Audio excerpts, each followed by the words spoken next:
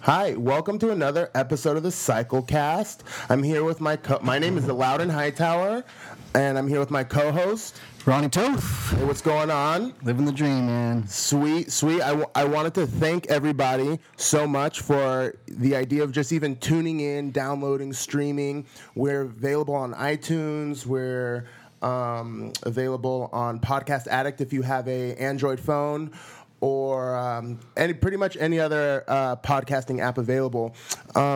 This doesn't grow unless you tell your friends and friends tell their friends, and that's exactly what's been happening. And tell your mother. And tell your mother, too. Your mother needs to know about this. I forget. I think it was the OC Brakeless race. I forget. It was one of the OC Brakeless guys.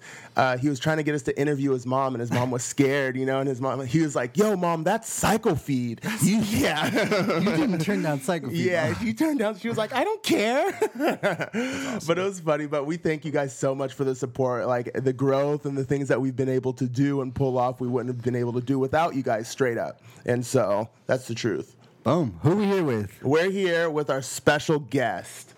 Our special guest is a very famous fixed gear rider. He came in from the Jacksonville, Florida area. Yep, Jacksonville, Florida. You're from Jacksonville, Florida? That's dope. I want to talk to you about Florida because Florida, there's a lot of crazy things that happen in Florida. Are you born and raised from Jacksonville? No, I've been there about 12 years now. Dude, that's good enough to see some wild shit. Okay, and so long story short, we're here with our guest, Addison Zawada. He got first place in the SoCal Fixed Gear Series race, the Heck Yeah Crit put on by Hector. A little bit of some hiccups. We had to relocate courses. The fuzz was giving us some trouble. Oh, what happened about? It was my birthday on Sunday. Okay, yeah, you're out of town. We sent in our fixie lawyer, try and handle some stuff. Was his name Ronnie Toth? It might have been Reggie or something like that. But okay. Basically, the course we had lined up had a hairpin, and we had to roll one stop sign. So I went up to the cops and was just saying, look, a lot of these kids, they're out here, came from rough areas, and instead of, gangbanging, getting into trouble, robbing liquor stores, all sorts of nonsense, they're out here racing bicycles, getting off the street and then putting them right back on the street in the best way possible. So, like, can we adhere maybe to the spirit of the law instead of the letter of the law? It's like, would you rather have them running a stop sign where we have somebody blocking traffic, or would you rather have them causing a ruckus on the street? So we moved over to a different course, kind of got on the same page, Long Beach Police. How did he take that when you said that to him? He was like, I can understand that. He's like, I believe in adhering to the spirit of the law versus the letter. So what that means is like, just the general idea of the law versus like adhering to every dot and tittle is what they would say is like dotting your I's and crossing your T's. Right.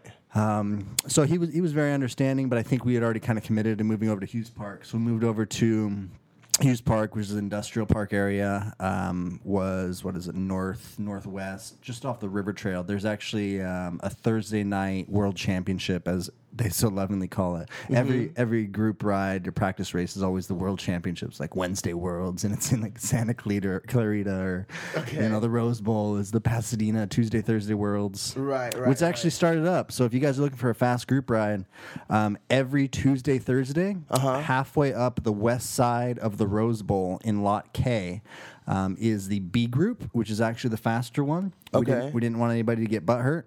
So the B group is the faster one, normally Cat 3 and below. And the A group starts at the bottom side of the Rose Bowl, 5:55 on Tuesday, Thursday. 5:55 p.m. goes for 10 or 11 laps. I believe as the days get longer, we're going to be doing 11 laps. You're looking at 5K lap. It's about 3.2 miles.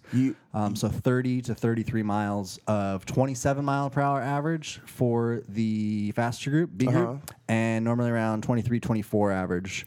23, 24. Yes. This is a great workout. Come out there, practice race. You ever done the bowl, Edison? Wow. No, I haven't been out to the bowl. I've been meaning to. Unfortunately, my time is a little cut short here, and I'm running out. I leave next Tuesday, but I definitely heard good things and would like to make it out before. I know some guys were relieved to see you win because that means with you going back home, the points you earn for FUSAC basically just kind of disappear.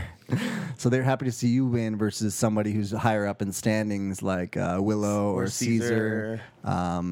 Let's see who else is up there. James Stalker of GLK. Right. That's always been my style. Is kind of just shaking the pot a little bit, slip in and slip out, disappearing afterwards, disappear into the mist, leave them wondering who was that guy.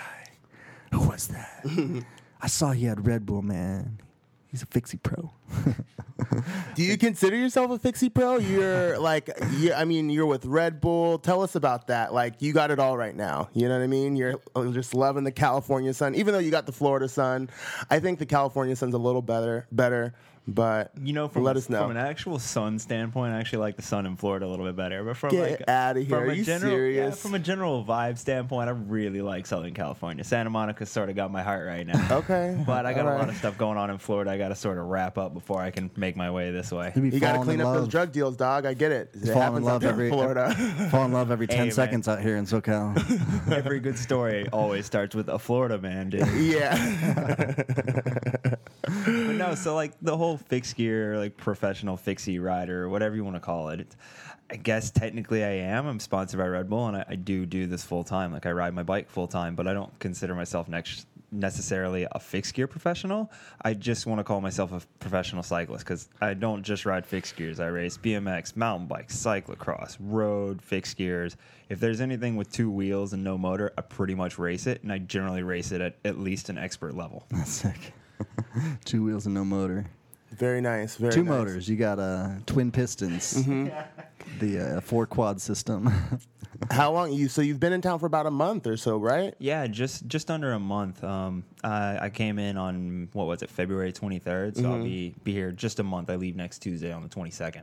What have you been doing? You raced last Sunday, but before all that, what have you been just hanging out? Yeah, Red Bull headquarters is based here in Santa Monica, so they've got a really state-of-the-art gym that's got all the crazy toys that you just can imagine. They've got it all in their headquarters. So I've been using that. I work out there on a religious daily basis. Excuse me. What sort of facilities do they have? It's a really good gym, like all the standard gym equipment. But then they've got all these crazy things. They've got probably my favorite toy right now is what they call the Agaton, which is essentially like a leg press. But whenever you come down on the stroke, it actually doubles the weight. So you have 2 separate sides. On the left side, you've got, let's say I usually put 145 pounds on the left side. That's for just the going up side. Okay. The other side comes down as well. So if you put another 145 pounds on, when you squat down or when you press down, you're now loading 290 pounds. Then when you hit the bottom, it releases, and you're just pushing up on that 145. So you can work on a lot of weight coming down and really exploding fast on the way up. Wow. Which, for what we do, you need a really strong but explosive muscle. So you need to find that happy medium between the best of them. A really strong but explosive muscle, exactly. That's exactly what we need. Exactly. So you need really strong and explosive muscles. Thank you.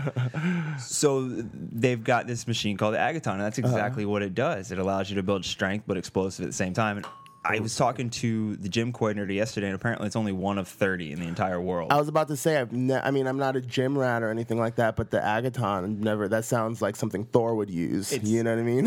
You know what's funny is the gym coordinator kind of looks like Thor. Oh, my God. A hammer, though. Yeah, he is nothing but a hammer. And that's crazy. Always putting you in the worst position. Yeah. Like digging you as deep as you can go, Right, and he just wants to go further.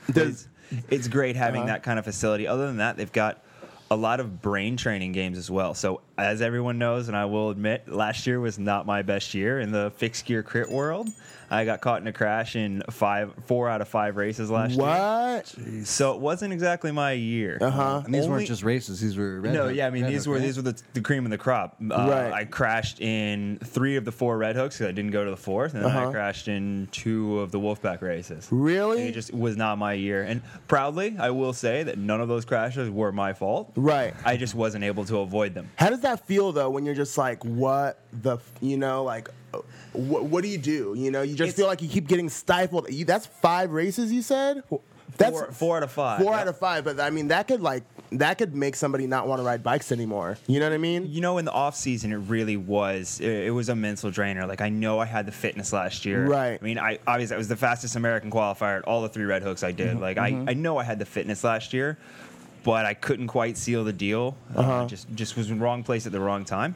But it brought me back, and I revamped everything, and now I'm working a lot more on mental, my reaction time. I mean, don't worry. He's the gardener. He's gonna come and go. Who knows what days he shows up here? I don't know. But Keep yeah, going. so I've been working a lot on reaction time, so hopefully I can react to those crashes sooner and avoid them. Ooh, that's a good point. So we've got this game called the Synaptic game. Okay. And it's basically this big LCD TV. I'm going to try and paint a picture for you guys. Okay. They've got this big LCD TV, and it's got all sorts of different games. And my favorite game right now is called hand-eye coordination. Okay. So you're staring at the center of the screen, and there's blue dots that just randomly appear in all different spots on the screen, just one at a time. Okay. And you have to touch the blue dot for it to go away. You try and see how many of those dots you can touch in a minute. Really? Yep. And I finally beat our gym's record. Before it was held by Dorian Elwin, which he was a pro water skier. Oh, no kidding. Okay. But he's just like insanely smart. He like almost perfected the SAT. Like he's just crazy smart. Right. He just picks everything up really quickly. But I finally beat his score of 139 and put up 145 today. Did you take a picture of it and send it to him on Twitter or something? Oh, it's on my Facebook page. I did send it to him. Okay. So I was stoked on that. But yeah, basically, so what that means is I was able to react and touch 145 dots in 60 seconds. So that's better than 2 dots a second. That's So it's crazy. just like it's just snap, fast. snap, snap, snap, Yeah, snap. super fast the whole time. You think there's something in these brain games? I really do. It seems this is like a fairly new thing. Like I guess the only thing I could say anything about brain games, and I've never gone to Lumosity.com, but that's the only thing I know. Like Lumosity is like brain games, and if you want to just do that, like who knows? But that's the only thing I've seen. Yeah, it's. I mean, you get to work out your body every day. Like walking down the street, technically you're working out your body. That's just natural. You have to figure out something that stimulates your brain, and I don't know exactly how much it's doing for me, but I do feel like my reaction is quicker. I've always had naturally pretty quick reactions. Okay. But if I can excel that just a bit, so one of the guys that works in the gym is like a physical engineer. Like what Okay. he does is he creates systems to better your body, whether it's physical, mental, anything like that. He creates these systems. Like he's an engineer. That's what he does. Right. And he explained it to me. So you can't change the time it takes for light to get from the TV to your eye. You can't change how long it takes to get from your eye to your brain. Right. The only thing you can change is how fast your brain reacts to your hands. Really? Reaction time. Really? Reaction time. Okay. That's the only thing that you can change in that scenario. Damn. So if you can change how quickly you react, that's a huge thing. Right. Even if it's just a millisecond. A millisecond can make all the difference in the world when we're going 34 miles an hour. Or in dodging a group of 100 bullet. People. Or dodging a bullet. Yeah. I'm going for the Matrix. I personally want to be able to dodge bullets. Okay. Yeah, that's what I'm saying. We got a comment. This Periscope thing changes the game. So maybe riding in city streets would be a good way to avoid crashes. It is, but I ride in city streets a lot. I've ridden in New York a lot. I ride. We don't have a lot of traffic where I'm from, but I ride around heavy traffic all the time. The only problem with that I see, and somebody's probably going to give me stuff for this, is you're putting yourself at risk. Now I know we all ride in the city all the time, but if you go out with the single mindhood of, hey, I want to dodge cars.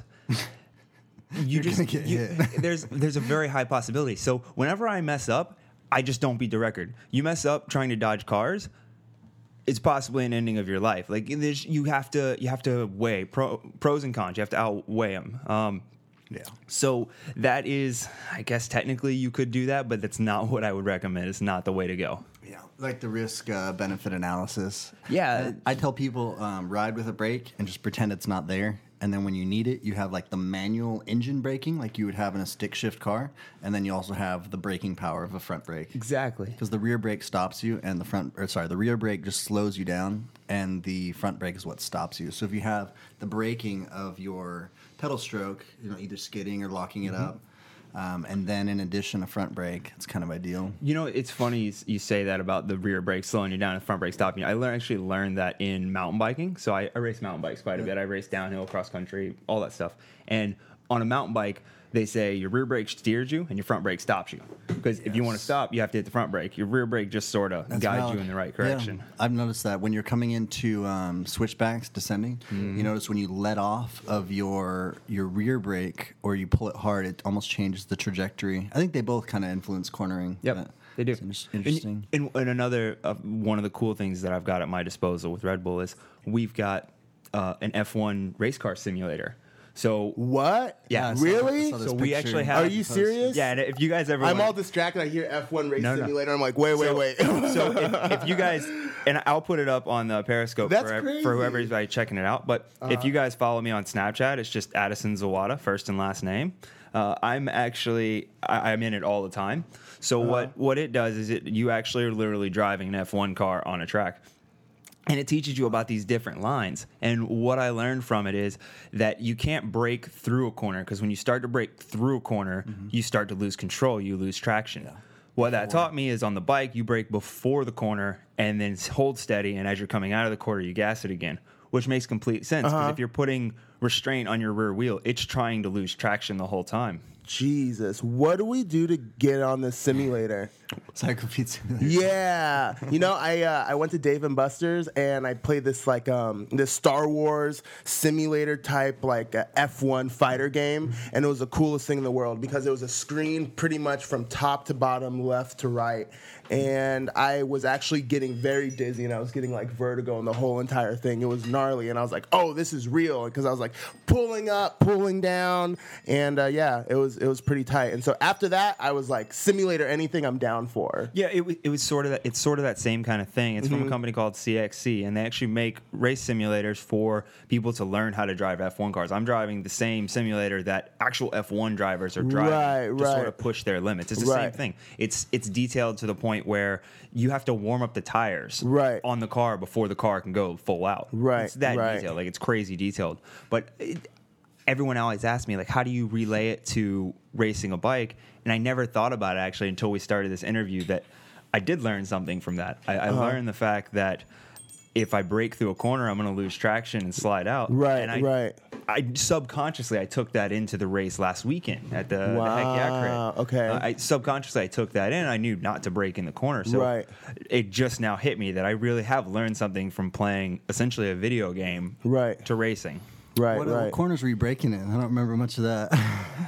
I was breaking in a lot of the corners when they decided, we shouldn't go this fast anymore. Yeah. Go on, there was a lot of that going. What was the average speed there? 26.7? Yeah, 20. Yeah, mid 26s. Okay. What was? I think you're probably one of the only people that had power, because you had the pedals, the Garmin pedals, are they? Yeah, Garmin Vectors. What were some of the numbers for people that are? So my normalized power, which sort of takes away the not pedaling strokes of your power, gets rid of the zeros. Yeah, basically, it's more accurate. Yeah. Was 307 watts for the race, so for 45, 50 minutes.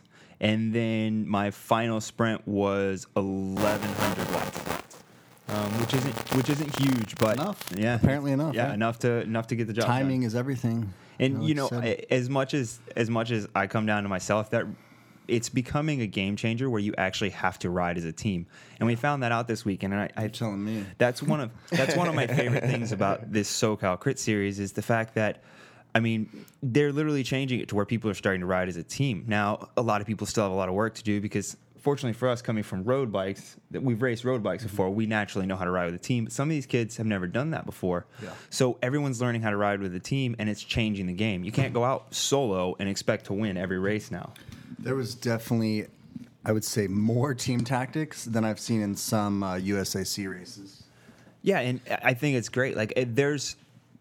It's possible, but I don't think I would have been able to win that race without my buddy Thomas, my teammate Thomas, state bike team. Thomas Keating. Thomas Keating? Yeah, he's one of my state bike guys, and he just happened to be rolling through town. He's like, hey, I'm in San Francisco. I got to go back to Phoenix.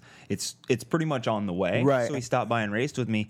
And if it wouldn't have been for him, I don't think that I would have taken that win home, because he knew that he was under geared, so he knew he wasn't going to be able to take the final sprint. We talked about gearing and stuff like that through the race. And he was like, well, I'm under geared. There's no way I'm going to be able to do a 38, 39 mile an hour sprint. I just can't do it on this gear. Right. So he's like, so I'm just going to pull you as far as I can and just let it go. And we just happened to get on the inside, found the right line. He's a really avid road racer. He races every weekend, so he's got really good tactical skills. And he pulled me the entire last lap until the last corner. And if it wouldn't have been for that pull, I don't know if I'd have been able to come around the outside like I did. Cool teamwork, man. It's interesting that you guys are saying that you're seeing these guys do more teamwork than you actually see in a USAC race.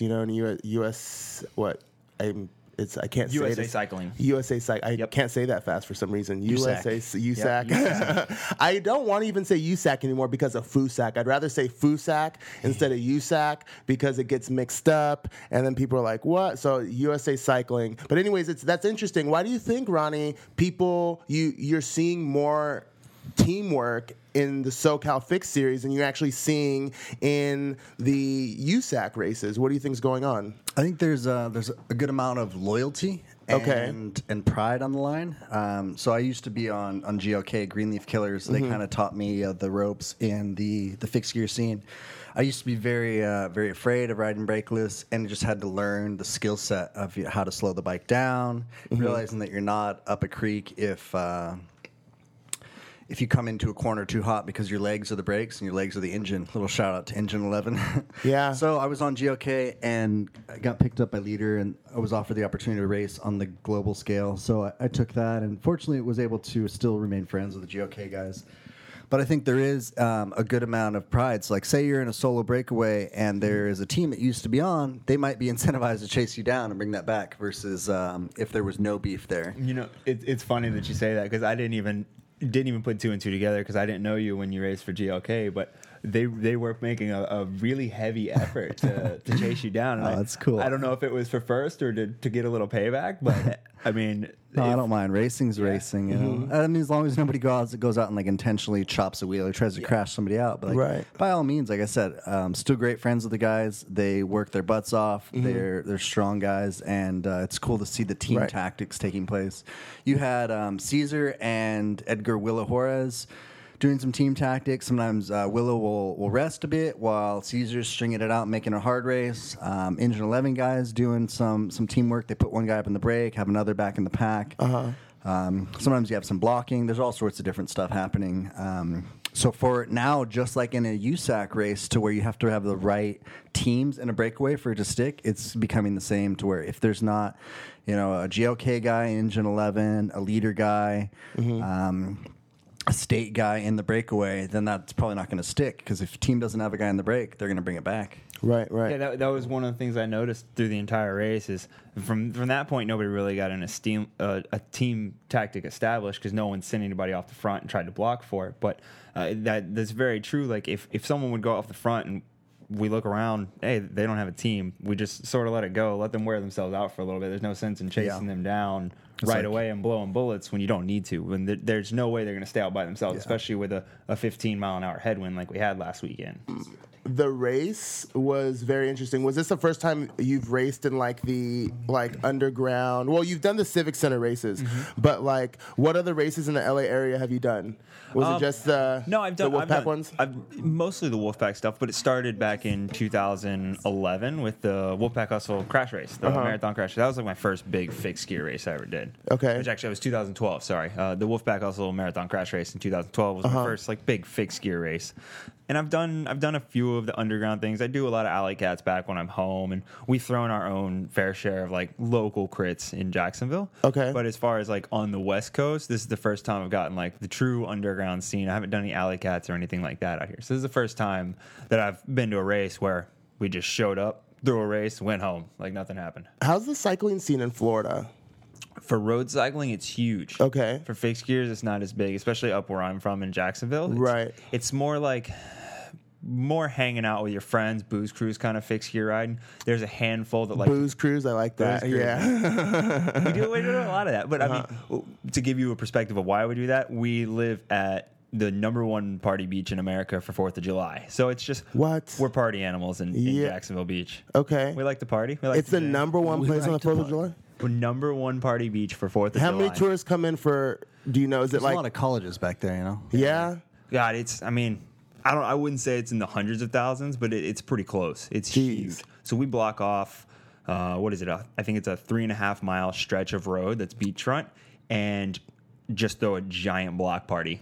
The biggest block party you've ever seen. And people are like, no way, it's not true. I show them pictures and videos of it, and they're like, whoa, it's huge. It's really big. We like America. We like to celebrate America in Jacksonville.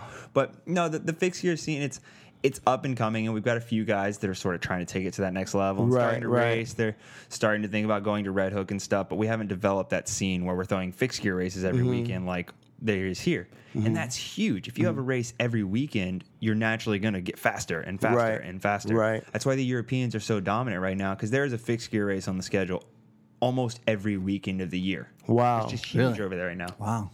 that's crazy. And this is what city or just all over in Florida? Exactly. No, in Europe. In Europe, gotcha. Just all over in Europe. They're all in different countries and stuff like that. But there's a fixed gear crit race every weekend almost. Right. Everybody's trying to get ready for that Pinnacle Red Hook series. That's serious. And the fact that Hector and the guys over at Heck Yeah Crits are bringing that here and throwing a 10-race series, that's huge. That's going to be such a benefit to the local cycling scene. That's here. great. That's really nice. Have you hung out in Miami at all? Is Miami far from Jacksonville? It's about a 5.5-hour drive. I've done a little bit of riding in Miami, not as much as I would like to. But Miami gets wild. There's a lot of fixed gear cycling. There's actually some messenger services and stuff. So there's a lot of fixed gear. I've seen some Miami riding videos, but I mean, I watch the first 48 a lot. You know what I mean? And I don't know if it's good to like flow through Miami because every time I hear about Miami, everybody's like, "Yeah, Miami's great," but it's just a couple of blocks. That's great. The rest of Miami is like the first 48. It's like the LA thing. I mean, if you get caught in South Central, it's probably not the place most people want to be. Right. It's the same thing with Miami. You've got sections of Miami that are really awesome, and you've got some sections of Miami that if you don't live there, you probably don't want to go there. It's the same kind of thing. Right. And if you don't speak Creole, then you're done. But it's for the most part, if you're riding bikes, you're not in those areas anyways because they're so congested that you don't want to ride your bike there anyways. You're staying out by the beaches. There's a lot of beach riding near Miami. And then you go down to the Keys. I mean, you can go down to the Keys and back in a weekend and make it like a 300-mile weekend. And it's pretty much just open road cruising. Very nice. Rad. How did you get started in cycling? So I raced BMX for 10 years. Me and my buddy we talked about it. And funny story, my buddy started racing BMX about 6 months before I did. And there was a track about 30 minutes from our house. I was always bugging my parents. They're like, no, you got baseball. You're going to get hurt. I don't want you doing that. So I snuck out there one day with my buddy, Steven Penland. His mom took us out there and went out there. Did his mom know that your parents weren't down? No, his mom had no idea. Okay. To put it in perspective, his mom was a little Filipino lady that hardly spoke English. Those are the best ones. So it was perfect. We kind of pulled one over on her, but she loved it. She was like my second mom for the longest time. Very nice. And so I snuck out there with him, and we went to race, and I went to register, and they were like, but you don't have a waiver signed. You can't ride. Right. Because obviously they don't want to get sued if I fall and crash. So I started crying. You started crying? I was like 11 years old. I was a little kid. So I started like crying and all this stuff. And she was like, all right. I remember the lady, Miss Peggy. She was like, all right. You can do one lap. So I went up there, and there was this guy, Jeff Moore, who was like my all-time hero. Okay. Just like if BMX was a thing, he was like God. Like he was the BMX guy in South Carolina where I lived. And I was like, all right, I'm gonna try and impress him on my first lap. Went off, first jump. Busted it, face plant. Really? Not ideal. Crazy thing is, I got back up from that, kept riding, haven't stopped riding a bike since. Wow. I grew up racing BMX actually. So when I was like 4. Never done it. That's Are you familiar crazy. with the NAG system? What is that? Not really. It's national age group. It's like in the national rankings, basically. So the NAG sort of came to be on the East Coast as I was sort of falling out of it. They had the NBL and ABA, as you know. When they converged, that was sort of the time I was getting out of BMX, so I never learned much about the NAG system. What age were you doing it at? You're what, 26 now? 24. 24. So I was 2003 to 2014-ish. I did it about 11 years. Mine was way back in the 90s. When I was getting out, I would think I was like 9 or 10 years old, and they were just coming out with clipless pedals. Like, I don't know why it's called clipless, because the cages were called clips. So it just doesn't make sense. But when you clip in, it's called a clipless pedal. So they were just coming out with that when I was getting out. And back in the day, I was California #1 and NAG 5, National Age Group 5. The Grands were like Oklahoma. And I never had a great start. I guess I had slow twitch muscle fibers ever since I was a kid. And I was always be like 4th, 5th out of 8 out of the gate, but they named me Tenacious Toth because I would just keep grinding and like be diving corners and past people and sometimes be able to get the W. Do you think the BMX is a good like starting stage for kids that are really young if they want to get into cycling? Like if their parents that are listening, they're like, I have a little 5-year-old in the house, and I do. So a lot of people try and get their kids directly into triathlons is the new big thing. It's crazy push. Come on. Everyone wants to try and do triathlons. Everybody wants to be Ronnie. But I really love BMX because BMX teaches you how to properly ride a bike. It teaches you how to control a bike. Okay. Because you're going over jumps that are can be as big as 10 feet tall. Right. I mean, they can be 35 plus feet long. And you have to learn how to control your bike to ride over these jumps. Whereas if you're doing a triathlon or something like that, when you're first starting to ride a bike, you're pretty much just going in a straight line. So you never really learn how to control the bike. So BMX is my favorite introduction into cycling because you get bike handling skills. You see these kids out there that have been doing it forever, and they're fast, and you want to get fast. So it puts that competitive gene in you, and you sort of develop this competitiveness to where, okay, this guy's fast. How do I get faster than him? Right. You naturally have a desire to go faster and faster and faster. And then you start implementing training regimens as you get older. So you become very self-motivated. Unlike the cycling that we do, it's strictly single-man sport. Right. It's 8-man wide. You race from A to B as fast as possible, all by yourself.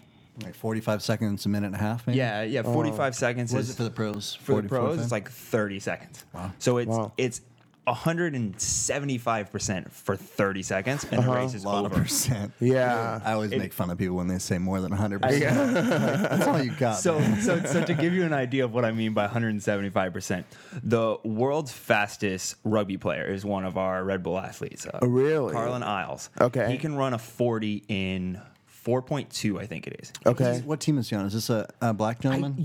Unfortunately, I don't know the name of his team. I've seen Is it an video of a American guy team? Like this. They give him the ball and it he's is. just gone. Really? He's so fast. So his vertical leap is 52 centimeters. That's a pretty big vertical leap. That's a lot. Wow. That's what? Just under 25 inches. That's a lot of... Oh, I see. Okay. That's Okay. 2.54. So. Yeah, that's a lot of vertical leap. Our Red Bull BMX racer, Yaris, his vertical leap is 72 centimeters. Really? Straight up with his legs complete. So he can hop off the ground with his legs straight. 72 centimeters. Does he just scream rabbit mode in action? And he just Well, I'll jumps. definitely tell you, he definitely gets his wings in the morning because that dude can fly. Wow. That was the sickest Red Bull commercial of all time. So let's cool. put this in a number standpoint. 72 centimeters. That's a vertical. That's how high he can jump straight off the ground by himself. Let me convert that real To quick. put it into a watts number, so more cycling related, like we're talking about. My max wattage I've ever seen on a sprint is in the mid 1700 watts, which is a lot. That's a lot. That's a lot of power. Yeah. The guys that are in the Olympics for BMX racing are pushing over 3,000.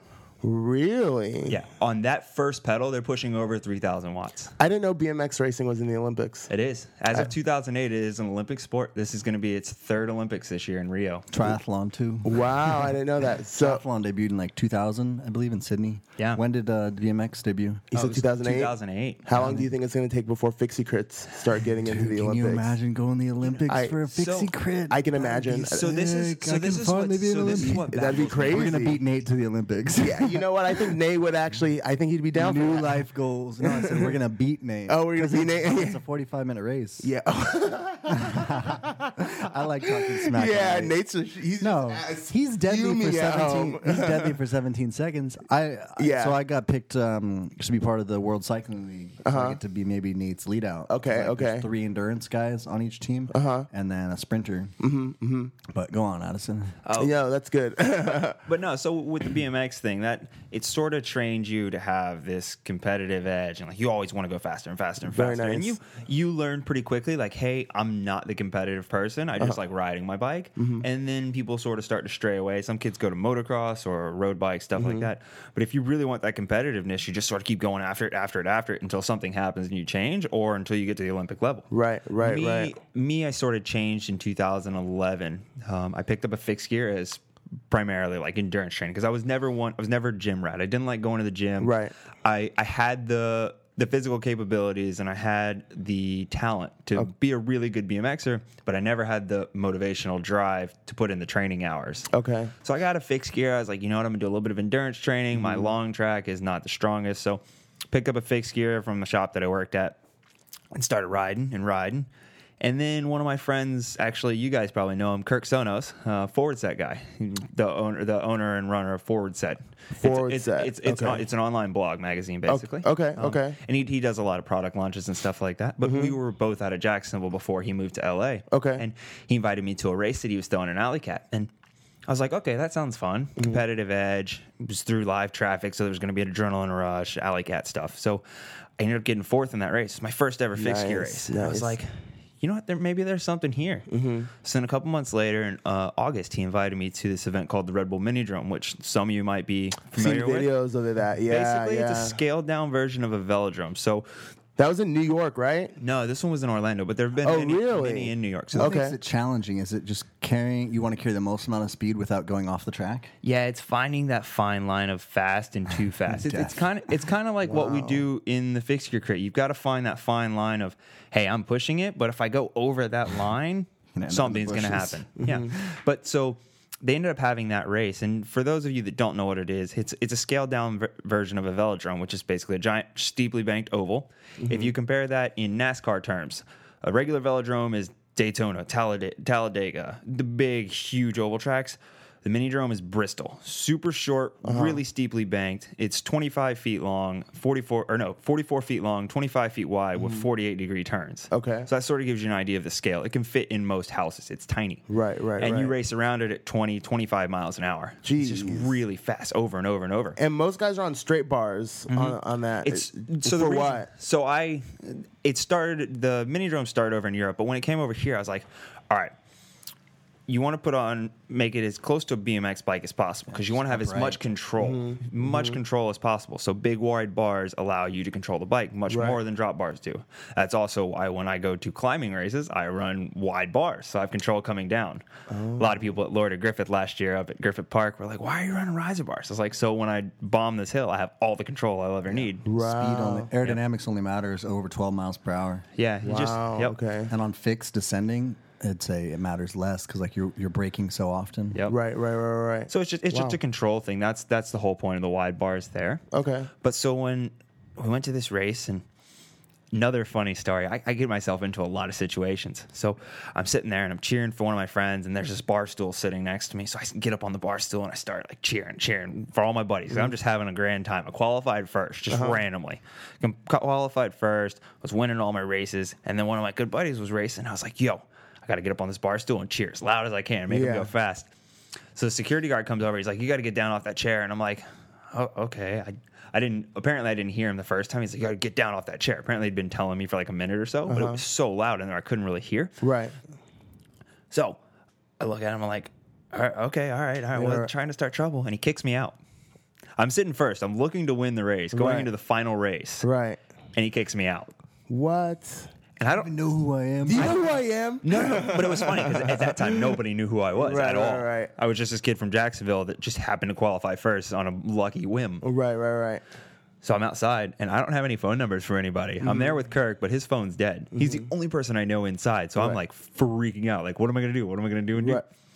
So I talked to the guy at the front gate, and when the security guard left, he went and got the the event manager, Pamela, who works for Red Bull. She's a FMM or a field marketing manager in Florida. Me and her sort of became good buddies talking over the mini drone thing. She came outside and she's like, all right, you're coming back in. There's no way you're out here. Okay. So I ended up winning that race, and they're like, the guys that run it are from Canada. It's called a group called Hangman Productions. They're from Canada, and they're like, yo, we're throwing one in Montreal. You got to come to Montreal. Very nice. And I was like, are you paying for it? They're like, no, but you got to come to Montreal. Yeah. I was like, so I borrowed some money from my mom, of course. All right. So I go up to Montreal, and I win that race. Very nice. They're like, yo, we got one in 2 weeks in Toronto. You got to come to Toronto. I'm like, I don't have any money. I just borrowed money. All right, Mom, can I borrow some more money? So she gave me a plane ticket up there. I won Toronto. Wow. All right, you got to come to Vancouver. Just one last race for the series. You got to come to Vancouver. Borrowed some more money from Mom. They're like, this is going to be the grand finale. This is going to be the biggest one of all because that's Vancouver's where this company is based from. So like, we're going to hype it up. I get there, and there's almost nobody there. Shut up. So I win that one. Okay. He's like, okay. I mean, some things happen in the world, and you just got to take them as they are. If you get handed an opportunity, take advantage of that opportunity. Sometimes you just got to play the cards you're dealt. So I won that race, and then I got invited to another one in Charlotte the next year, and they were like, yeah, you got to come to this race. And I was like, So I drove up with my buddy, me and Kirk again. The night before, or the day before, somebody messaged me like, hey, there's a mini drome in Charlotte. You got to go. You got to go. So I go up, and I didn't win that one. There's two of them that I haven't won out of them. But so that one, The attendance was unfortunately so poor that they let BMX bikes race on it. Really? So I'm at a huge disadvantage. Obviously, I have to pedal the whole time. They can pump the turns. It's a lot faster. So I ended up getting third at that race. Okay. I will say, I could have probably gone a little bit faster, but whatever. Okay. I never lost to fixed gear at that point in time. So the guy that's running it works for Red Bull. And he's like, hey, we've got this event called Red Bull Ride and Style in San Francisco. A lot of people are familiar with what that was. Yep. They flew me to that, full expenses paid for everything. First time anything has ever happened like that in my life. So I go to San Francisco 2 weeks later, and I win that. And that's like the stamp. That's the seal of the deal. It saved you from that mom sponsorship. Yeah. You know what that is, man. How She excited made was it. your mom when you told her that? Like finally, like Extra chores. She was, her and my dad growing up were the most supportive people like ever. Me and my dad spent, God, I think they tallied up in the year. We spent $35,000 the first year I raced BMX just traveling. The first year. Just traveling all over the world, all over the United States. If it was within like 1,000 miles of the East Coast, we were going to it. We went to it, every one of them. Wow, that's and they great. spent so much money. And back then, I was 11 years old. I had no idea what $35,000 is. Right. That's a lot of money. Right. That's some people's salary for a year. Right. And we spent that on BMX. So they gave everything they had to make sure that I could do what I was destined to do. And they just kept pushing me forever. They have been my biggest support system of all. If it wasn't for them, I couldn't have done it, obviously. Right. I borrowed money from them. They've given me their time, all that kind of stuff. So I really have that to give to them. And when I told my mom, unfortunately, my dad passed away in 2010. Oh, I'm sorry to hear that. So when my mom was going through a really, really rough patch, and that was actually how we funded my trips to Canada, was through his life insurance. Oh, okay. So there is a silver lining. Right, Obviously, of I'd course. give it all back to have him, but you got to take every moment as it is. Your dad would want that for you to do that. Exactly. You know what I mean? So there is a silver lining to every story, and you just got to find it and figure out what it is. Right. But when I came home the day after we actually 100% signed my contract with Red Bull, my mom was happier than I was because Red Bull had always been that dream sponsor to me. Growing up as a kid in BMX or any action sports, Red Bull is the one company that you can't buy anything they make except Red Bull. Except the energy drink Red Bull. You can't buy hats, you can't buy clothes, you can't buy stickers, you can't buy anything. Really? And I they never realized that. Cool business model. They Yeah. do Scarcity. They That's do that. interesting. They do that for a specific reason. They only want their logo on the person that is the best in the world at what they do, and you have to earn that logo. Okay. And they're so guarded on that there is a locked cage in the back of headquarters, and only 3 people have the key to that cage to get the athlete's stuff. So that hat that you're having, that's a dope hat right there. by the way. No one can wear it. They put No one can Addison wear it in the but me. cage once, is what I heard. Yeah. Like 48 hours. Dude, they let me go in that cage and I just start ripping stuff apart. Man. I'm Really? like, hats. But no, so basically what that means is they only give their product to the best in the world of what they do. So Right. it's very slim. We only have, I think last year we had 832 athletes around the entire world. For a company that's the size of Red Bull, we sold, I think it was 5.5 billion cans last year. So for a company that size to only sponsor less than 1,000 people in the entire world, they're extremely selective. Right. So when I came home with that Red Bull hat on my head, that's all I ever wanted. I didn't care if they paid me a dime. I just wanted the right to wear that hat because it's a huge honor to be able to wear that hat. Now they pay you all the dimes. Yeah, all the time. No, they don't pay me all the dimes, but they do. That's so. With Red Bull, it's not like I'm out making a ton of money. I'm not living the lavish. I'm not living in Malibu. I'm not driving a Mercedes. I drive a 2002 Toyota Camry with 300,000 miles on it. Oh, okay. But all right. I like to consider wealth. Wealth is the experiences. That's Memories, the travel, exactly what the I was people going you to say. meet. No, you hit that on the head, Ronnie. It's they've given me the opportunity to do so many things, travel the world. They've got this phenomenal facility for me to work out. They give me all these insane experiences that I never would have had before. So in that aspect, they make me the richest man in the world. Right, 'Cause right. I get to do what I love for a living now. And that's, I always tell people that's what you got to do. You got to find the one thing that you're really good at, whether it's media producing, whether it's riding a bike. You got to find the one thing that you're really good at and you really enjoy. And if it doesn't make you $1 million, whatever. You love what you do and you want to do it. When you're happy to go to work, that's way better than coming home with a $50,000 paycheck. Right. It means so much more to you and the people around you. Right. So the fact that they provided that opportunity, and that goes along with all the sponsors that I work with. I'm extremely picky with the sponsors that I work with. Okay. I work with them because they've got product I believe in, or they treat me extremely well. And most of the time, it's definitely the best of both worlds. Right. Stay Bikes is phenomenal. They do everything they can to get me to any race that I need to be at. If I need product, they send me bikes. They send me anything and everywhere I need to go. That's dope. And we've got a really good team.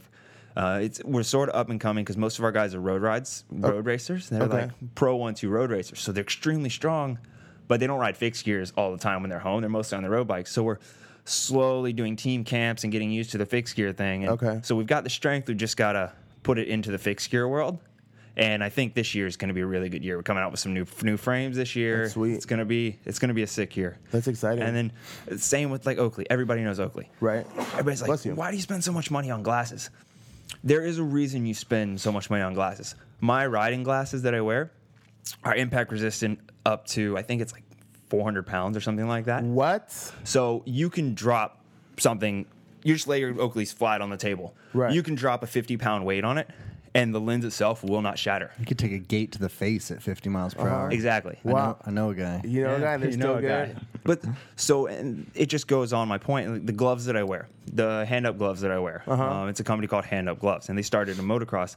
But they use the same material that you use, that NFL players use, that really sticky, crazy material. To catch the football. Just whoop. So they put that on their palms, the palms of their hands. That's clever. So that way your hands, they never move. Once you put them there, because nobody wants to have to focus on, hey, I've got to have my hands in the right spot at all times. That's sort of the reason that I run clipless, and I'll get back to that in a minute. But you don't want to have to worry about where your hands are all the time. When you put them somewhere, you want them to stay there. And with those gloves, they really do. I mean, even down to my socks. Even down to my socks. Swiftwick socks, I spend all day on my feet. Like, that's what we do. We make a living being on our feet. You have to have comfortable feet. Right. So the moisture wicking material that they use, the winter wool socks that I've got keep my feet warm. I mean, I rode from Chicago to LA back in October, December. Okay. And with their wool socks, the merino wool socks, I didn't even really need to use shoe covers. And we rode down to the teens degrees. How was that, by the way? How many miles did you do for that from Chicago to LA? God, it was amazing. So we ended up doing... It was just under 2,500 miles total. We have here 2,451. Yep. So yeah, right under 2,500. Yeah, so it was just under 2,500 miles, and we ended up averaging about 68 and a half miles a day on the end. 68 and a half miles. So about roughly a little less than 70 miles a day. Yep. For every day. Every day, and that's average total. So we ended up riding 36 days. I had a few events. We actually had a mini drone event in Tulsa that I worked. Okay. And then I had to do some athlete marketing conferences in Orlando halfway through the trip, so I had to take a few days off. So it was 45 days of elapsed time, but we actually did 36 days of riding. Where'd you get the idea to do this? Why did you even want to try to pull that off? It was something I just always wanted to do. I've always wanted to do bike touring. Right. But I never knew what I wanted to do. And I thought about it. I'm like, man, there's this phenomenal road, Route 66. It's so legendary in the U.S. Like, anyone and everybody knows of Route 66. They Foothill. Yeah. They might not know the history of it or why it's there or why it's so big. But if you say the name Route 66, they know what it is. It's a road in the U.S. Well, it was the main street of America. It was literally how you connected the East and West Coast. Went all the way from Chicago to Los Angeles and back. Right. It was You said, where does it connect, Ronnie? Foothill? Foothill in Pasadena is Route 66. Oh, and really? I'm sure it starts somewhere in Santa Monica. It actually starts, what is it? I think it's Ocean in Santa Monica, I believe. Oh, no kidding. I didn't know that. It runs all the way across. Yeah, Wow. it runs from there, and most of it's I-40 now. Most of it's been taken over by interstate. Right. But it runs all the way through Flagstaff, Arizona, Amarillo, all the way up to Chicago. Wow. Wow. That's Where cool. does it end on the East Coast, or does it end in Chicago? It ends in Chicago. Yeah, it actually starts about a mile from the Bean. I cannot remember the actual name of that thing, but the Bean in Chicago. Right. The selfie bean. Yeah, there you go. I've seen it in a Kanye West commercial or a video on it. I was like, okay. That's minus Yes. points. Yes. Yeah, you're not getting paid this week. You No, damn it. I need the money. You just said the K word. What? Oh, man. I can only imagine going from Chicago to LA on a bike. But I mean, you hear the song like "Get Your Kicks on Route 66" and a whole bunch of stuff like that. Can you imagine the journey that those people made and like when was that route made? It was started in the mid 30s. I think it was 1930, either 2 or 7. I can't remember which one. Okay, so like, you know, not new cars, but cars are just kind of hitting the scene. Yep. People are deciding like, yo, we can drive across the United States. No air conditioner, you know, and so it's either super hot or like you said, it was super cold, right?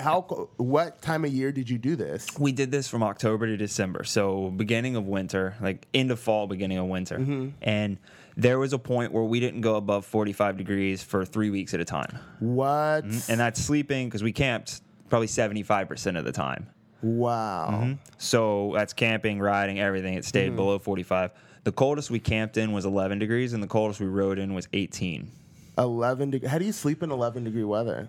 Lots of blankets. Lots of blankets? And you try and fall asleep before it gets cold and not think about it. Fall asleep before it gets too cold. Actually, when you're in a sleeping bag, it's warmer to sleep naked because your body heat, that's how the bag is Straight designed. up, really? Versus clothes, Wow, I yeah. Or didn't if know someone's that. dying, you're both supposed to get naked Just and, cuddle and up naked. spoon, and your body heat transfers back and forth with the goose down in the sleeping bag. That's crazy. Bags are rated to certain degrees. So there's like a comfort range, and Right. then there's like an emergency range, and you don't want to go below that. Right. Dummy me being from Florida, I had a 40-degree bag. Really? So I camped in, where was it? The Grand Canyon for like 3 days with it snowing. And I camped with that bag, and I was like, you know what? I'll be fine. Mm-hmm. I wasn't. Psych. 11 degrees.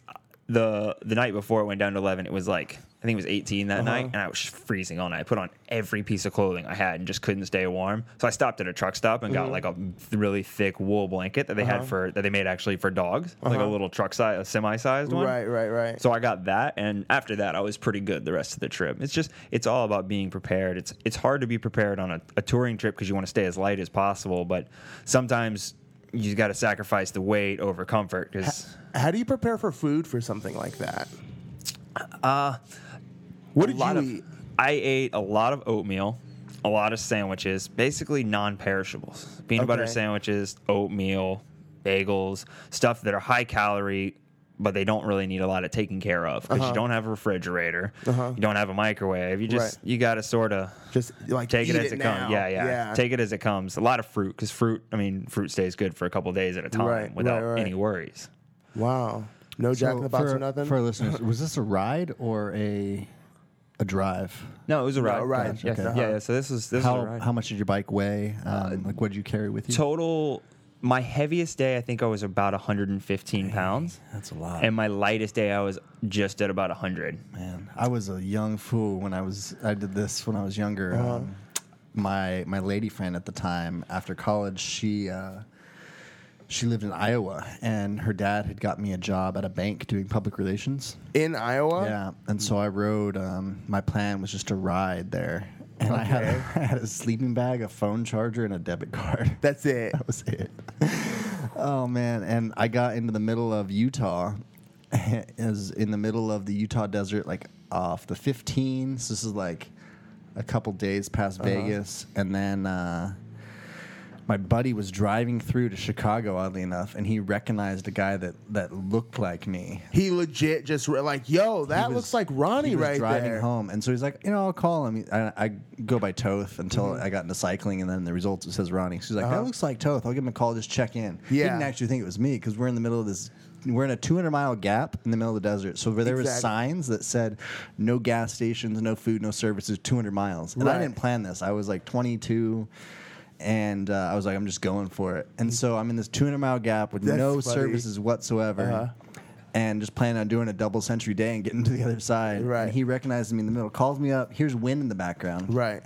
And he's like, dude, are you in Utah? And I was like, yeah, I'm somewhere like off the 15. And he's like, you do know you're in like a 200-mile gap with no water. And I've been riding like since morning, and so he ended up stuffing all of my my bike. I was on a TT bars on a road bike.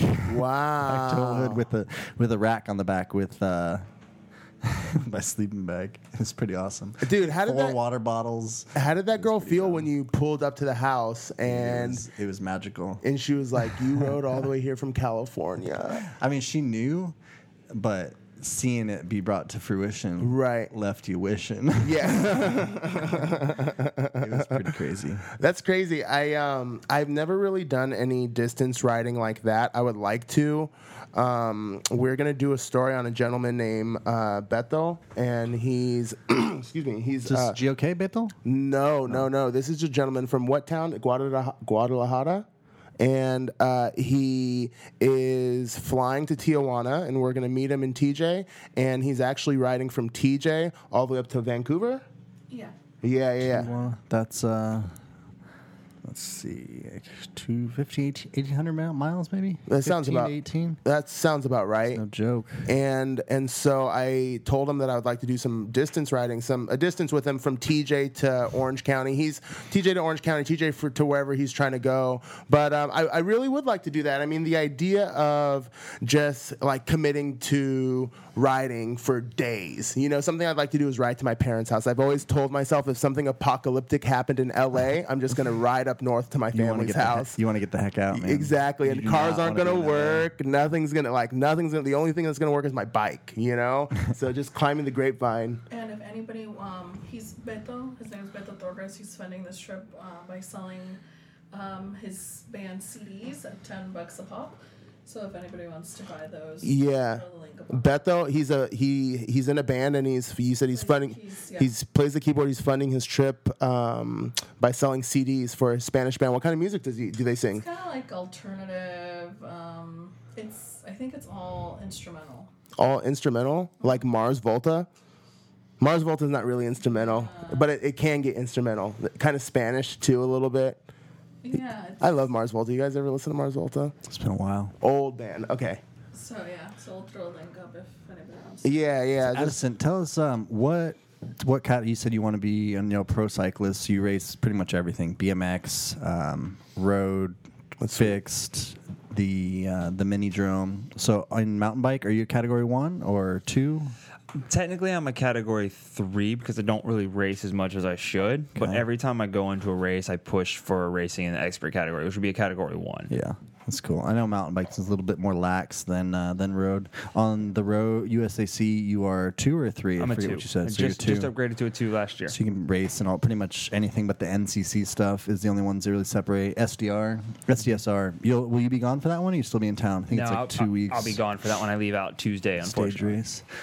It's hard. Probably the hardest upgrade is to go from Cat 2 to Cat 1 because you have to beat. Typically, unless they separate the field, which is only a few races, you have to beat all the Cat 2s to get, or all the Cat 1s and 2s to get points. Yep. You know? Yeah. It's like I like to recommend to people to do the separate ones, like San Dimas Stage Race. That one's separate. Dana Point, Manhattan Beach is going to be like separate Category 2s. Yeah, and that's one of the things. It's like once you get to that Pro 1-2 area, most of the time, like you said, you're all racing together, so it gets really hard to get your points. You know? I haven't done as much road racing as I should this year. I've been focusing on a lot of gym work and just behind the scenes base training. So I haven't got in the road races that I would like to this year. Hopefully when I get back home, we've got a really good road series. So we lack in a lot of cycling areas, but one area we're pretty strong in is our road series. We've got When you say road, is that a criterium or an actual road race? both. I do mostly just criteriums to focus sort of on my For red hook, yeah. red hook stuff. Be deadly for an hour. Yeah, exactly. But we've got a really strong road scene in Florida. I mean, we've got guys that travel to nationals and do really well at the nationals. So I the do have weather- that at my dispense. The weather is often one of the factors that makes people fast. You know, you look at some of the fastest ranked riders for USAC in the nation. They're all coming out of Texas, Florida, California. Year-round I'd say riding California is weather. like top 80 to 90%. Oh yeah. Of the nationally ranked like Cat 1s. You know? Yeah, and we've actually, I mean, to put that in perspective, we've actually got 2 kids that are twos in Florida that drove all the way out here in Wow. an RV just to get in racing in Jeez. SoCal because it's so competitive out Yeah. here. Everyone is fast out here. There's not just one or two people. Everyone's fast out here. And your ranking goes up when you beat, I think we explained it last time, is like the top 10 in a race. It takes the average ranking of those riders, and that determines the quality of race. So if you beat riders that are ranked higher than you, your ranking goes up. Do you know offhand Really? what your USAC ranking is for this I year? or don't. no? I haven't raced but one USAC race. It was actually here in CBR, town. okay. So Yeah. How did that race go? it was okay. It wasn't my greatest. Oh, really? Yeah, I took a pretty good crash. I sort of took myself out in the FUSAC race the night before, so I Oh. got a good bit of damage on my hand. And Okay. it's working on it. I was pissed, man. You crashed right in front of me. I'm about to aim for your neck. That's the Yeah. joke we have on That's Ronnie's Cycle. thing. He's like, if you crash in front of me, I'm aiming for the neck. But yeah, so that sort of played an effect. But it being an hour and a half race, I'm really good for between 45 minutes to 60 minutes, and then I sort of die off afterwards. And I didn't have the gas that race, and I made it about 60 minutes in the race, felt pretty good, and then just ended up blowing up towards the end. I hear you. Yeah, that's not bad. That's not bad. Do you think that? What do you think? Well, I'm sorry. I don't even know what I was going to say. I'm just going to stop right there. Just marbles. Yeah, it was just marbles. in What the do you think mouth. about marbles? Do you like playing with marbles? Yeah. Marbles. I used to play with marbles when I was a kid. Did you ever carry a bag of marbles to school and like actually play the marble game with your friends? You know, I did. I think it was in like third or fourth grade. I think we actually played marbles pretty religiously. Yeah, It was like yeah. it was like a Friday. It was like, Yeah. it was like a Friday or something like That's that. I don't funny. remember. What are you most looking forward to about being back home? Nice. Being back home is just gonna give me time to. I've got a new dog. She's what, 5 months now. So get back home, train with her a little bit. I'm trying to get her pretty well trained and house trained and everything. And then I get to see my girlfriend next weekend. So my girlfriend lives in Canada, so we only get to see each other once in a while. Jeez, man. It's Yeah, How do it's you do a- that? How do you live in Florida? She lives in Canada. Did you meet her when you won? I met her at one of the mini drone races. Nice. But she's but it's like, he swings so hard around the mini drone. No, but it's so crazy. So she travels more than I do. I travel probably 30 weekends out of the year. She travels even more than I do for her What does job. she do? She's an on-site producer. So she produces live feed for major events. Really? X Games, Winter X Games, Crankworks up in Whistler. You got to give us her business card. Yeah, like major sporting events. That's what she does. She's the on-site producer. So she travels to major events. Right now, she's in New Zealand, finishing up Crankworks in New Zealand, which is a big mountain bike festival down there in Rotorua. Wow. So she was down there for 2 weeks. That's sweet. So yeah, she travels more than I do, so it works out really well. Because when we both find time that we're not traveling, we sort of meet in the middle. Like next weekend, we're both flying into Washington D.C. and we'll just hang out for the weekend because it's like a $70 round trip. Oh, flight. wow. Like, it's super $70 round trip flight? Well, with United, there's no layovers. Washington D.C. or Washington Dulles is a big hub for United. Right. So there's no So from layovers. or anything. Jacksonville to it's just DC. super cheap. Oh, I see, Yeah, it's I just super see. cheap. And same way for her. She Okay. flies United all the time too. So Right. it just works really well. Wow. So we sort of meet there sometimes, and then after Red Hook, she's driving to Red Hook from Montreal. It's like a 6 or 7 hour drive. Okay. She's driving to Red Hook, and then I'm actually going to go home with her and live up there for the summer. Very nice. They got a velodrome. She's like 5 minutes bike ride from a lifted mountain bike park, so you can just ride downhill all day and like super cool stuff. A lifted mountain bike park. So does that mean you just get on one of those ski lifts, takes a you warehouse? all the way up? Essentially, it's a ski. Like they would have ski lifts for skiing, but they put bike racks on it and you ride it in the summer. That's dope. I've Yeah. never even thought about that. I took my my roadie that I have. I took it cyclocrossing the other day for the first time, Nice. and I was like so excited. And I was like, dude, I need to get a mountain bike because I can't just keep doing this because I'm not trying to eat shit. You know what I mean? And, You know, it's funny you bring up cyclocross. That is probably my all-time favorite bike. Is a cyclocross bike. really? It's one bike that does it all, man. Yeah, it's like Yeah? a Swiss Army knife Put bike. slicks on it. It's a So road bike. I've Wow. Okay. So to give Let you- me know. Like, convince me how I could like take that bike and turn it into a cyclocross bike, so I don't Well, eat see, it. that's the problem fork. is The fork the width yeah. won't work. So Oh. cyclocross bikes are a little bit wider in the stays. So where the tire meets the frame is a little bit rear- wider. So you rear can put wheel. you can put Okay. a bigger tire in it that's got knobs on it. Gives you a little bit more cushion, but also a little bit more traction. Okay. So my state bike's Thunderbird that I have, it's a cyclocross bike. I raced it at Cyclocross Nationals. I've ridden it on mountain bike trails, and that was the bike I rode cross country on.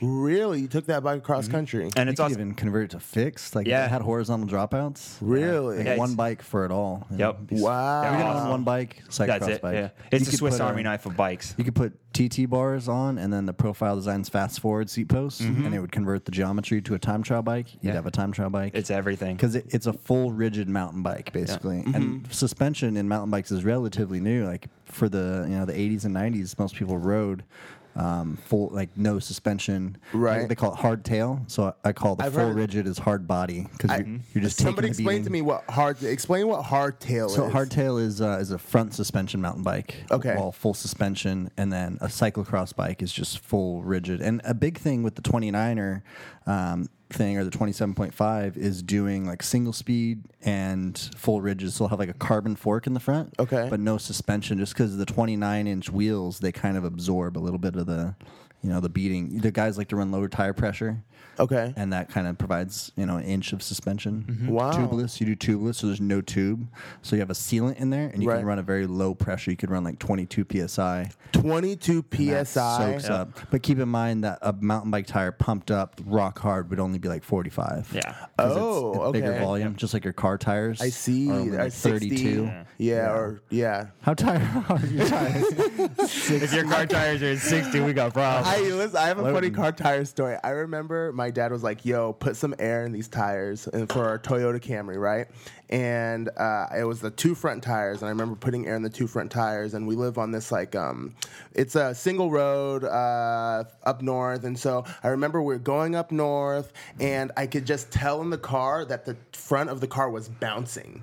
I felt like I put too much air in the car, and I just felt the car dribbling down the road almost on every corner. And my dad was like, "The car feels a little weird." What happens a couple miles up? Right tire pops. Boom, boom. And I once had a right front wheel come off while driving. I was doing a U-turn, and so I was on the freeway, and the car was like cutting to the left. And I guess there was lug nuts missing. Okay. Young and dumb, man. This is pre riding my bike to Iowa with a phone charger and a sleeping bag. Okay. And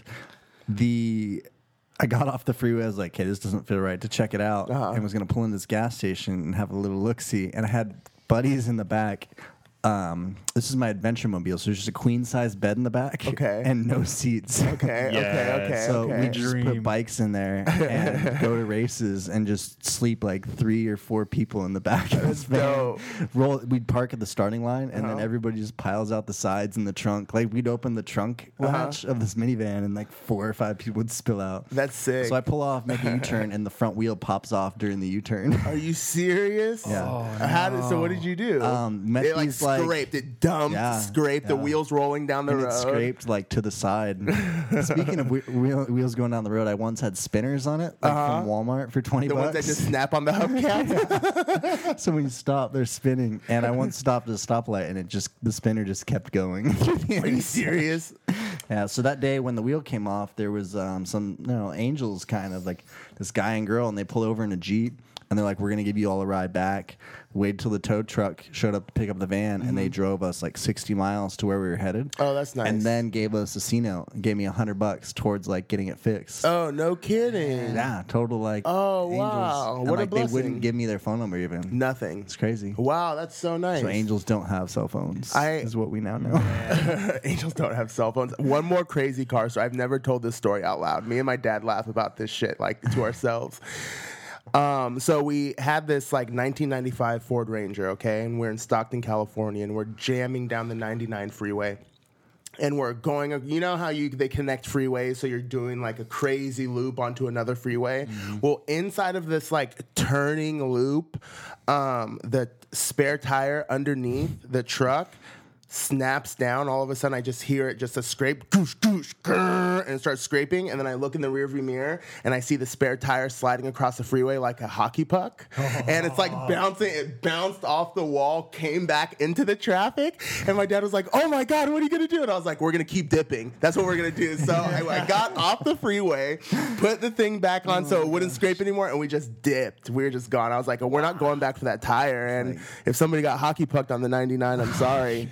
Whoever's listening that happened to, we gotta apologize for that one now. It was just crazy seeing this tire because we were going fast and this tire was going just as fast, sliding the opposite direction, and then seeing it hit like the center cement blocks and bounce back into the freeway. It freaked me out. I was like, we gotta get out of here. Oh man, you know it's funny. I feel like everybody's got that at least one crazy car story. Right. So me and my buddies, we were stupid when we were like teenagers. Yeah. Every good story, me and my buddies.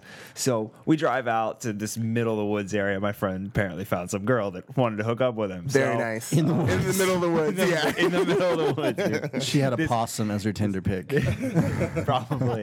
No, this is pre-Tinder days, dude. A gator. This was MySpace days. Oh, this is MySpace days. The DMs blowing up in the DMs. So we drive out there, and it's like a 3-hour drive to get out there. It's middle of nowhere, and as we leave her house, she ended up being not what he was expecting. Go figure. Catfish. Catfish. So we're driving home. We're like, all right, we gotta have some fun. Mm-hmm.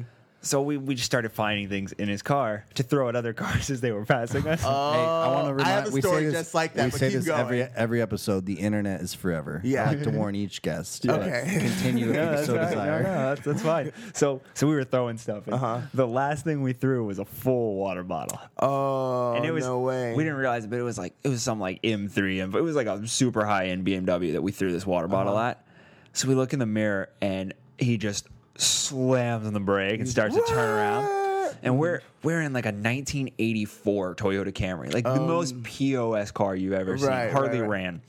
So we take off and we start going, just putting, and then we see a road on the left. I'm like, all right, we got to turn off there. So we turn off the lights, sit there for like 15 minutes. No one comes by, so we're like, all right, I think we're good to go. He's like, but I want to go out to the road without turning lights on. So we left the lights. We left the lights off. Didn't want him to see us. Okay, good move. Start driving. Didn't realize we had driven over train tracks. Now we're on the side of the road. We're not going over the train tracks. We're going through the train tracks. Oh no! Like running straight over the actual train You tracks. guys are riding on the train tracks. Like like going through it, like across the train tracks. Oh, okay. Instead of okay. having like the concrete where you go over nice and smoothly, like at a Exactly. railroad crossing. No, we went straight over the actual tracks. So it was like douche, goosh, goosh, goosh. Yeah, in his '84 Camry, and bam, there goes the tire, Oh no! flat tire. So we're like, all right, whatever. Car stops. We change it. His spare is on belts. There's no spare on Right. it. It's just on belts. It's one of those little JDM donuts that you're not supposed to drive over 35 on. Exactly. Oops. So we put the spare on. We go to crank the car, and it's the worst idle I've ever heard. Blop, blop, blop, blop, blop, blop. And so we start driving, and it won't go over 20 miles an hour. And we're 3 hours from home on the interstate. Right. The things the homies do for other homies. All you guys went out there just No. so this one guy could hang out with this girl. Wait for this. How creepy is that for the girl though? It's like meeting up with four dudes in the woods. Like, I that mean, she should was be in the red- woods, and she told this dude to come over. I don't think That she's worried should be about red. creepy. Yeah, you're right. She was in the woods. Oh, I agree And with it's- the where red is flag. Is this in Florida? Yeah, it is in Florida. It's in Florida. She doesn't give a shit. Okay? So the story gets even better than that. So we're driving. We finally get on the interstate, and all of a sudden the spare goes flat. Oh. We're just in the middle of the interstate, middle of nowhere. We can't find anybody. We get to one of the call boxes. He's like, it'll be an hour and a half. So we just sit there and we're skating in the middle because they're big skater guys. Okay, cool. We're just skating in the middle of I-10, which Okay. I-10 is a major interstate. It runs from the East Coast to the Santa West Monica. Coast. Yeah. So we're skating in the middle of I-10, just hanging out, having a ball. He comes and picks us up, and he doesn't have enough room in his car or in his tow truck for all of us to fit. So we sit in the Camry on the tow truck bed, like going to the flatbed tow Hell truck. yeah. I've always wanted to do that. Wait. No, it gets even better, I promise. Okay. It gets even better. So it's like a 45-minute drive on the back of this tow bed. We're just sitting back there starting to fall asleep. And he pulls into a Walmart parking lot. Well, it's the only non-24-hour Walmart I've ever been to. Wasn't open. Okay. So we're sitting there in the middle. I don't even know what town. I still don't know what town it was. We're in the middle of absolutely nowhere, like the worst place you want to be, with a flat tire in a Walmart that's not open. We got to wait till the morning. So, all right, we're bored. And we just got desperate. Super desperate. There was a trailer park across the road. Okay. We went over there and started looking. And we found Looking for what? Just looking. No, Looking. no. We were like, dude, we got to get home. I got to Okay. take some. We got to take somebody's spare wheel. Oh. But I mean, it's taking the spare. I mean, that's not. No. You're not totally doing It gets, dirty. No, it that's still terrible. It's climbing. It's climbing. It here, still okay? gets better. Okay. So we're sitting there, and there is like this beater Saturn. We just take the wheel right off of it and put it on a cinder block. We literally left the car on a cinder block. Oh my gosh, that's so rough, funny. man. The Dude, it was internet is forever. So mean. I was thinking you were gonna take a spare. I Yeah. thought we were too, but I they needed- didn't I even thought find we one. were- Yeah. Okay, which one were your buddies are we gonna blame this on? Because you were just a bystander. I'm not You're an putting- accomplice. I'm not putting You're any guilty names out by there. association. I won't put You're- no- I won't What put any trailer names park out. was this at? We're really gonna He get said you it was across the incriminated. street from a Walmart that I he won't, doesn't even I know won't where put it any was. names out there, but the guy's name was Will Barnhurst. Will. That's rough, man. It's funny. We started out falling out. Not a cool kid, but man, but we did it. And How we put old the- were you when you did this? Oh, I was like You better say 17. teen. No, it's like Yeah. 17, All right. dude. If there wasn't a teen after that number, I was gonna judge you. Dude, he's like, I did it yesterday. Just, I was like 10 years old. No, I think I was like 17 or something like that. So we get the spare on, and the car still won't go over 20 miles an hour. So we're driving along I-10 with flashers on at 20 miles an hour, and we've got to Right. go like 150 miles. That's rough. We finally roll into my house at like 5:30 a.m. Sun's coming up. My dad's like, "What were you guys doing?" Like, we just had a good night. Yeah. What if yeah. No questions asked. Just Did we had a good the night. person you got the wheel from, like, what if they rolled up on you midway? I mean, in it was Florida, like 3. It was like 2:30 in the morning. they'll shoot you in Florida, won't Dude, they? they will shoot you real fast. They. Oh my God. Was there any substance involved in this, or just Red Bull? No, just straight, No, I'm 100% sober when just this straight happened. Florida boys. Dude, That's what it is. just out, 4 guys having Yeah. a ball and just making the best out of life. I'll be honest with you, man. I grew up in a small town up north, and I think I have a lot of stories just like that. Yeah. And you find cars, you're like hiking with friends in the middle of, you don't know where you're at. Straight up, like if a helicopter dropped you off, you'd be screwed, Oh, you know? done. But you find an abandoned car. I was talking to Yvette the other day, and I was like, Yvette, have you ever stabbed a car tire before with a knife? And she was like, Yes. no. See, but you said yes, right? That's what I'm saying. I was like, yo, I've stabbed a lot of car tires before. You just find abandoned cars and you break windows on them and you're just shattering Okay. windshields. Yeah. Like, I've done that a bunch of times, right? Haven't man. you? That's looking at me like boys will be boys. Ronnie, well, you grew up here in the city. North San Diego. That's what I'm saying. Like that small sounds town like a- America, dude. You get away with fucking shit you would not get away with in the it's city. ruthless. It is rude. I've done Well, just boredom, man. It's and boredom. It's like yeah. pre-internet. Well, Yeah. that's where all the meth heads of Florida come from in the backwoods. Where Yep. you have nothing better to do. I'm sorry to go there, but it's true. That's Well, what dude, happens. Calaveras has all the meth heads of Stockton in the Bay Area. Yeah, you So just- it's like you go places where there's nothing, and that's what you do to occupy your time. Bikes, bro. Bikes. Yeah. well, No, Let's, you need to ride let your it be bike. known I never did meth to take up my time. I've never done rocks either. I'll be honest with you too. So that's funny. Anyways, with that being said, thank you so much, Addison Zawada, for coming through.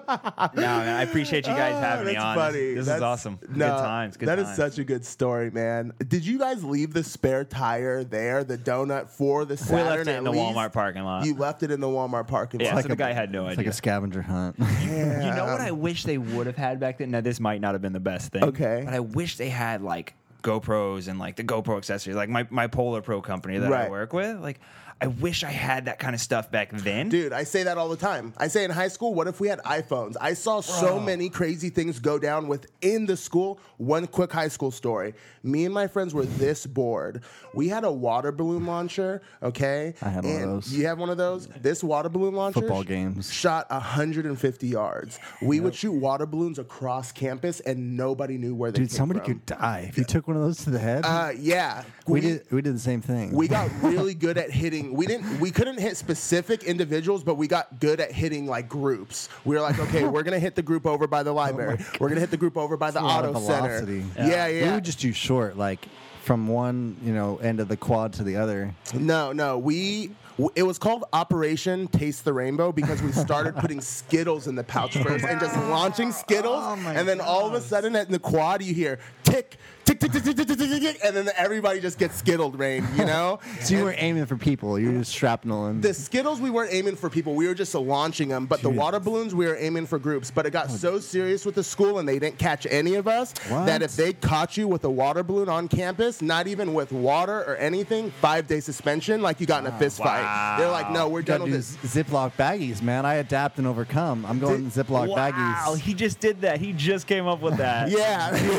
I was a troublemaker, man. For That's that lawyer status right Yeah, there. it Find is. the problem and He's fix like, it. listen, you need Ziploc baggies, okay? That's the only way you can avoid that just for a drama. sandwich, man. Why you got 20 of them? I'm hungry. Yeah. I eat a lot of This is a sandwiches. sandwich ministry. I'm feeding the people.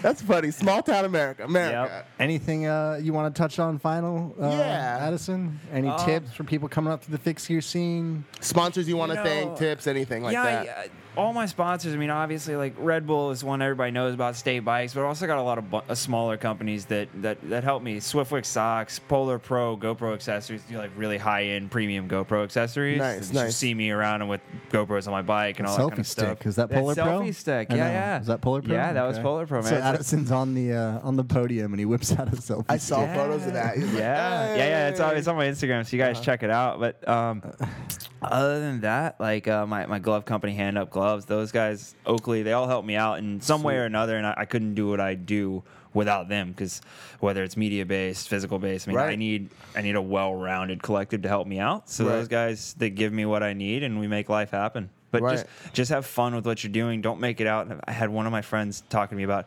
I got to figure out how to get sponsors. I'm like, no, that's not why you do this. If sponsors come along because you're doing well and you're having fun, that's awesome. Right. But you got to go out with the intention of, hey, I want to have fun doing right. this.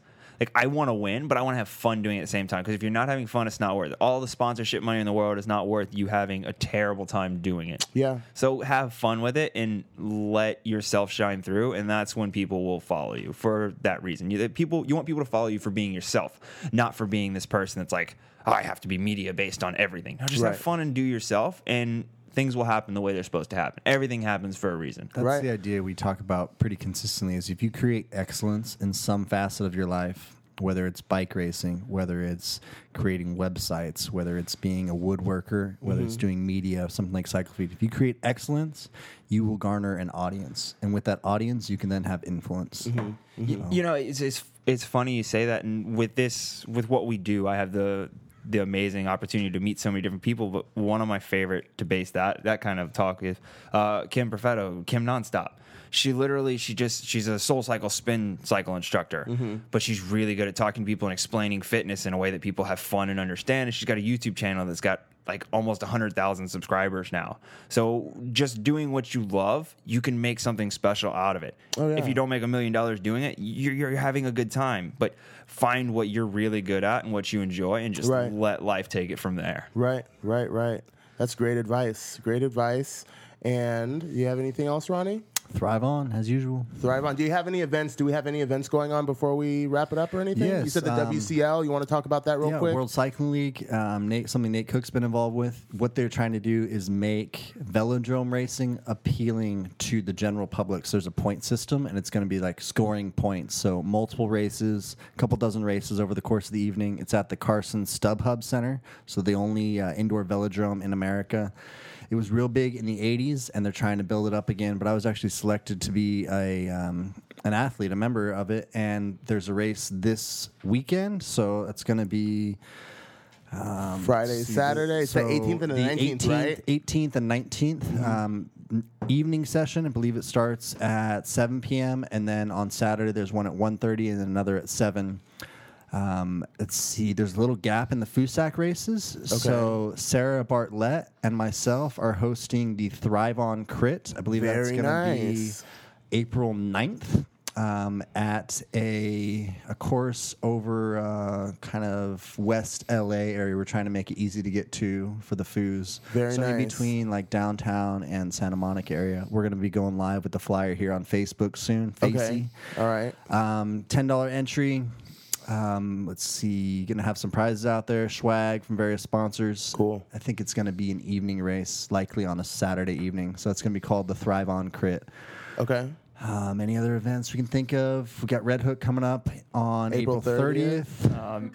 The Crooked Owl event Crooked that's Owl. happening in El Paso, Texas. Don't forget for all you FUSAC guys, Mission Crit up in SF the Yes. weekend before Red Hook, April Yep. 22nd. You got April Mission 22nd. Mission Crit. Next weekend, you've got Red Hook, New York. And then the weekend after, you have Short Line in Long Beach. Yes, it's like bam, bam, bam, back Right. to back. So get fit. I like to say champions are made when no one's watching. Right, So right. Get in your workouts, put in the miles, because it takes 2 to 3 weeks to absorb the effort. So what you do now shows up in about a month. I think that's a very good point. 2 to 3 weeks to actually show your results of what you're trying to pull off. Yeah. You know, usually people when they ride, I know it's something that I'm dealing with. Like when I ride, I'm like, yo, I want to be better the next day.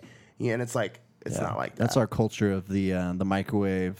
Want results instantaneously. Right. I mean, people say, "Oh, how'd you get so fast? What are you doing?" It's like I've been doing cardio since 20 years, 2 decades. Right. Right. Grew up as a runner in middle school, ran middle school through college, was racing Ironman triathlons when I was like 19. Right. It's like been doing cardio for a long, long time. It's like what you see is not overnight. And that's the beauty of it, is there's no faking. Right. Like you get some arrogant guys that come out or girls and they think they're just going to tear it up because they look cool on Instagram. But like Right. the bike and endurance sports in general are just the equalizer. There's no faking. You've either done your homework or you haven't. Right.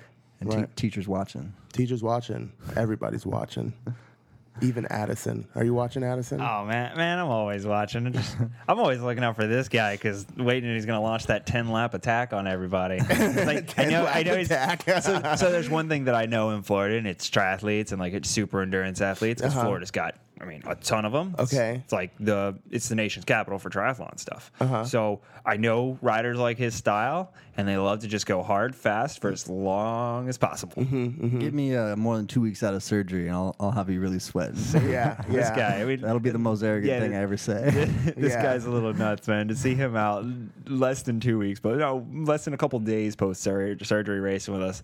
Like, hey, man, you crazy, but you're dedicated. That's Ronnie. That's Ronnie for you. We're all Anyway, addicts. We're socially acceptable drug addicts with the. socially acceptable drug addicts. That's how I see cycling, man. Yeah, I guess you could say you're that. going after the Socially drugs in your own brain, serotonin, dopamine. Yep. Just release it. All right, thanks for being on, Addison. I appreciate it, man. All right, thank Drive you. on. No, thank you guys for having me. I'm stoked, and I can't wait to be back on next time. For See sure, you at man. Red Hook, New York. All right, we'll see you then. Yeah. Yep, y'all have a good one. Thanks, guys. Cool. Quieting.